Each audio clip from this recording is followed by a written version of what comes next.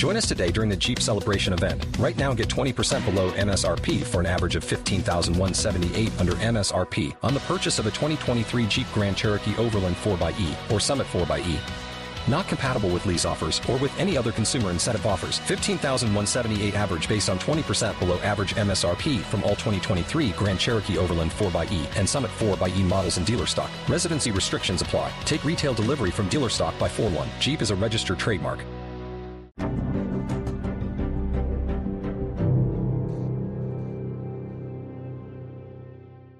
Welcome back, Crimeaholics. It's your host, Holly, and it's Monday, which means another episode of Missing Mondays.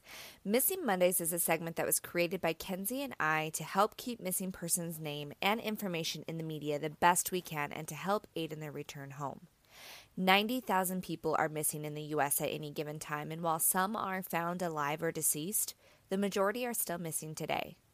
On today's episode of Missing Mondays, I will be sharing the information with you about Keeslyn Roberts.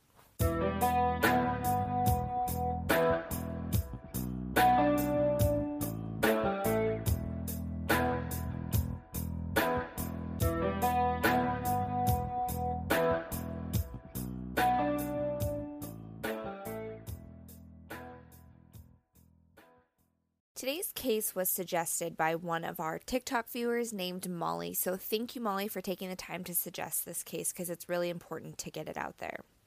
Keeslyn Noel Roberts was 20 years old when she went missing from the Flying J truck stop in Resaca, Georgia.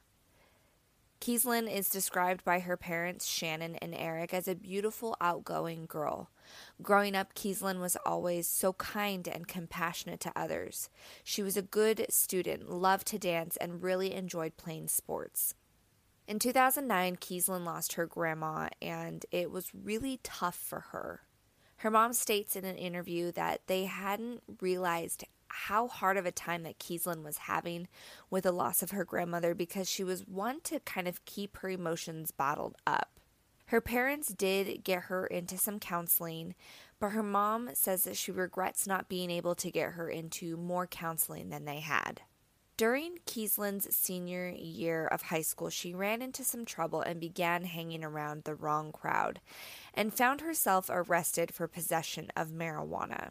When we look at these missing persons cases and the people have a criminal history, I hate to say it, but these cases get brushed aside and it's complete crap.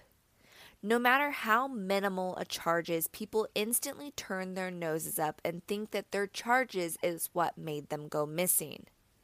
In the case of Keeslyn, people are assuming the fact that she was on probation for this marijuana charge is why she is no longer around. And though marijuana is considered a drug, it's really not that big of a deal. Marijuana is being legalized all over the country, and though she wasn't the age of which someone who can legally buy marijuana needs to be, it's truly not a charge that I would think would make a person want to run from their probation officer and not report in, which is exactly what her parents believe as well. They state that Keeslyn wouldn't just skip out of town for something so little. Something happened to their baby girl. Now, I want to say that there is a lot of confusing and differing stories on what exactly Keeslyn was doing before she went missing, but this is what I was able to find. On January 18, 2020, Keeslyn was said to be at the Flying J truck stop in Resaca, Georgia. She had been apparently dropping off her friend named Chris at the Denny's that was connected to the Flying J. According to a Facebook video that her father posted, Keeslyn was dropping Chris off around 5 p.m. for his shift, and she was supposed to pick him back up when his shift ended at 10 p.m.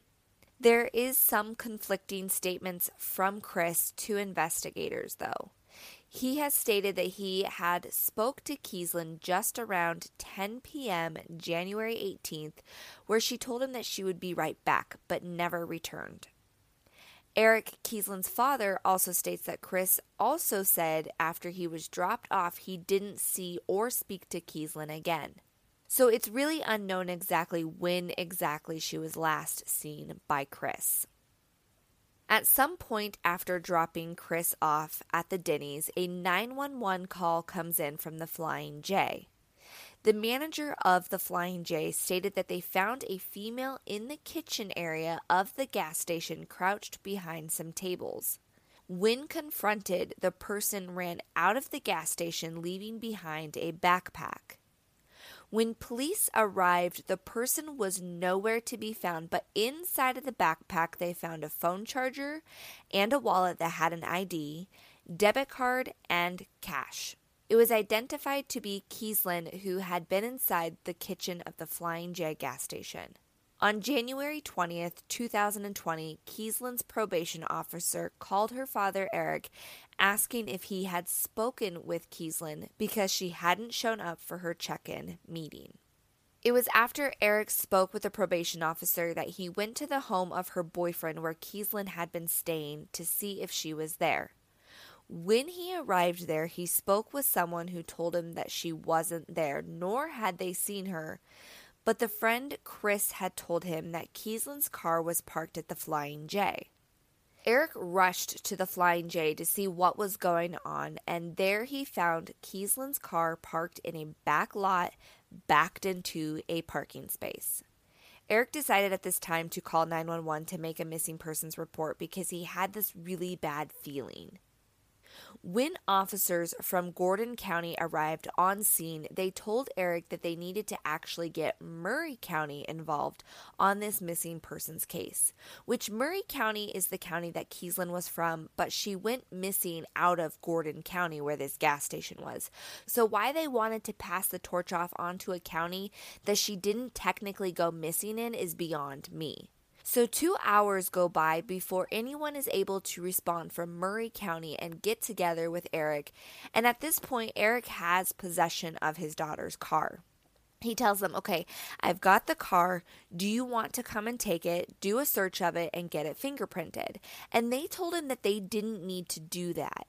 Nor did they search anywhere around the truck stop for Keeslyn that day.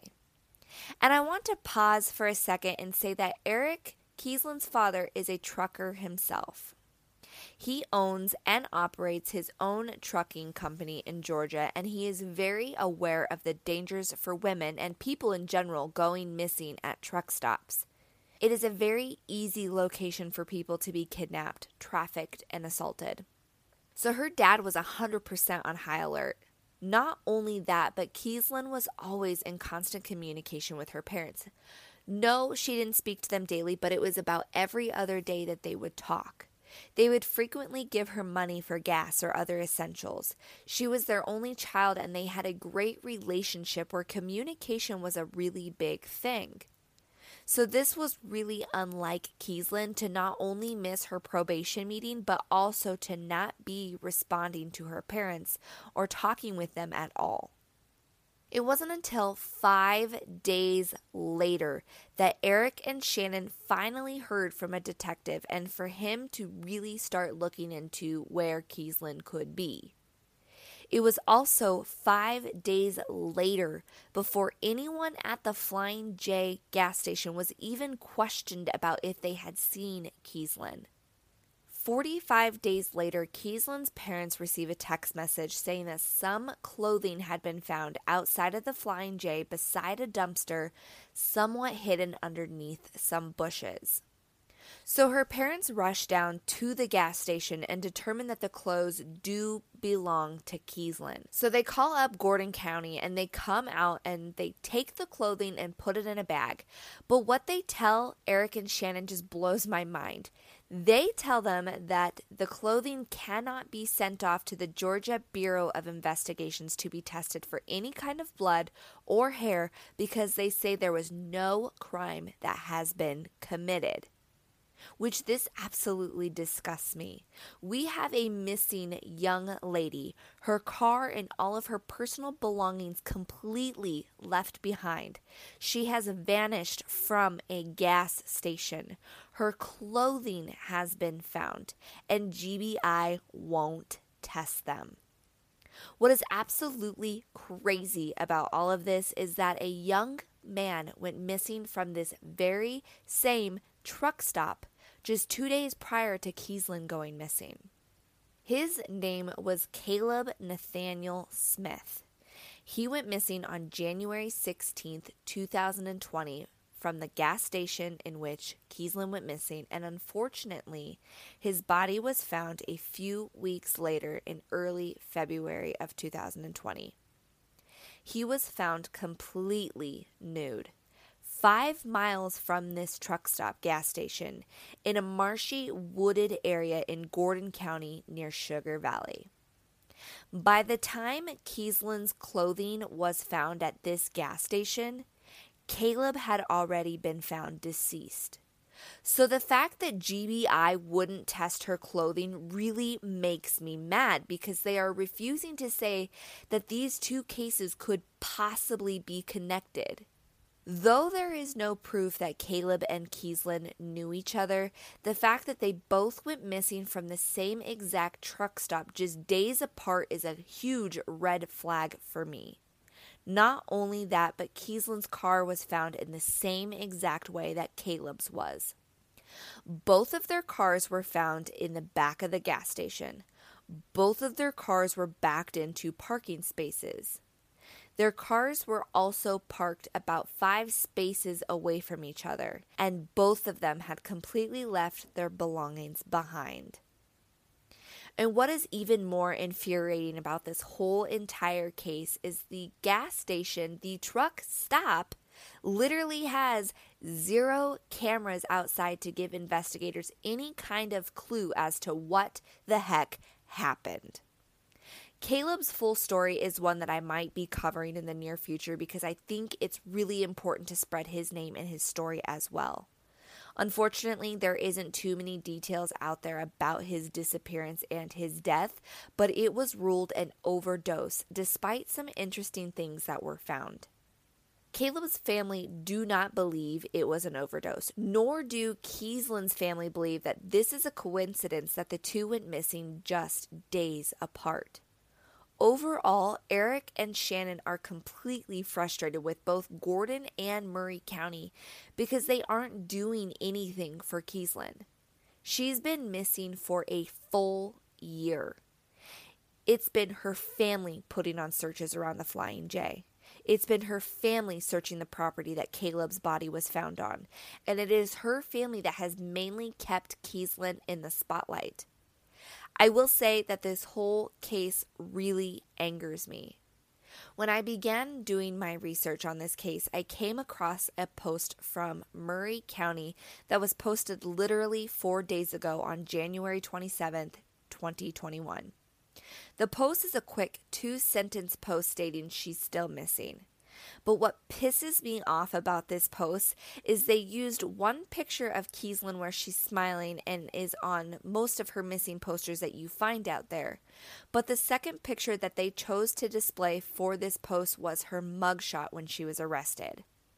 Now, I don't know about you all, but I feel this is completely disrespectful in the sense that they are exposing this girl as a criminal.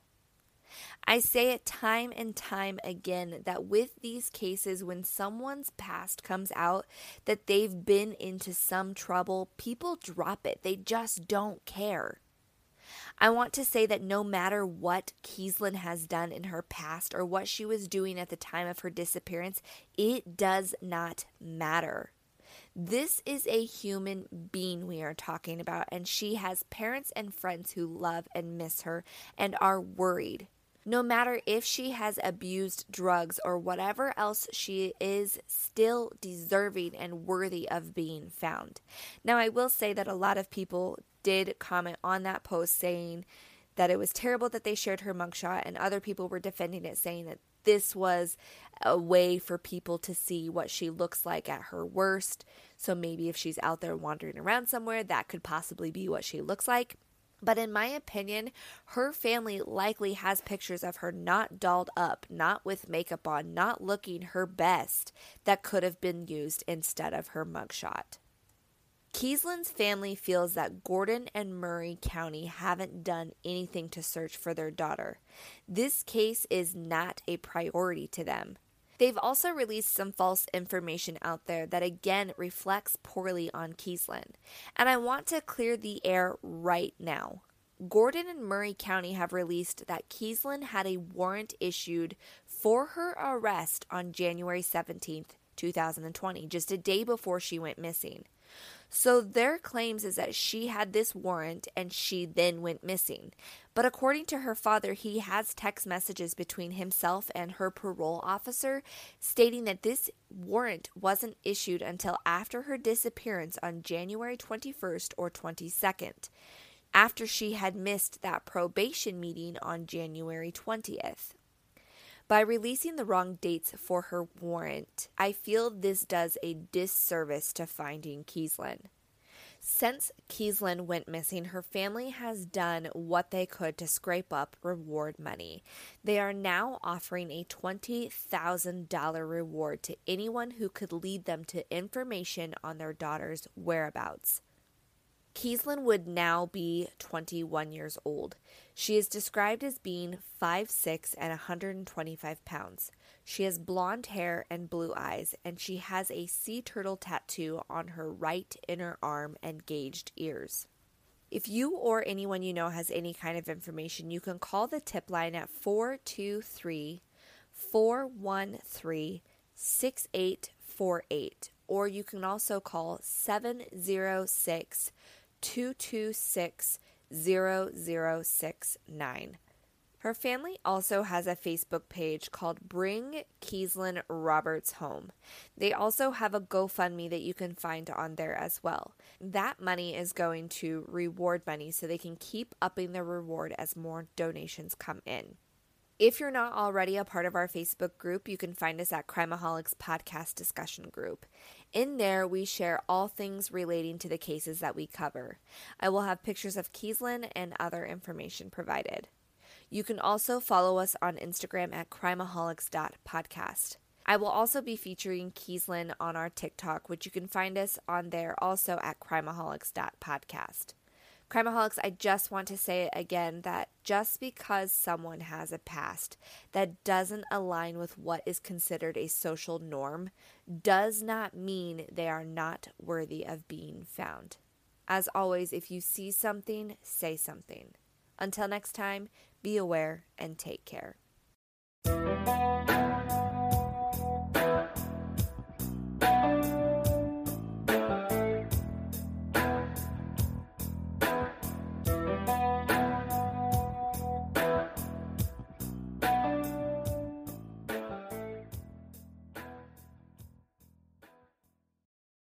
With LinkedIn Jobs, we tap into a network of more than 1 billion professionals to help you find quality professionals quickly and easily for any role you need. Marketing wizards? Found them. Software engineers? Found. That project manager I could never seem to hire? And found. LinkedIn Jobs quickly matches your roles with candidates with the right skills and experience. In fact, 86% of small businesses get a qualified candidate within 24 hours. Post your first job for free and get started at linkedin.com/spoken. That's linkedin.com/spoken. Terms and conditions apply.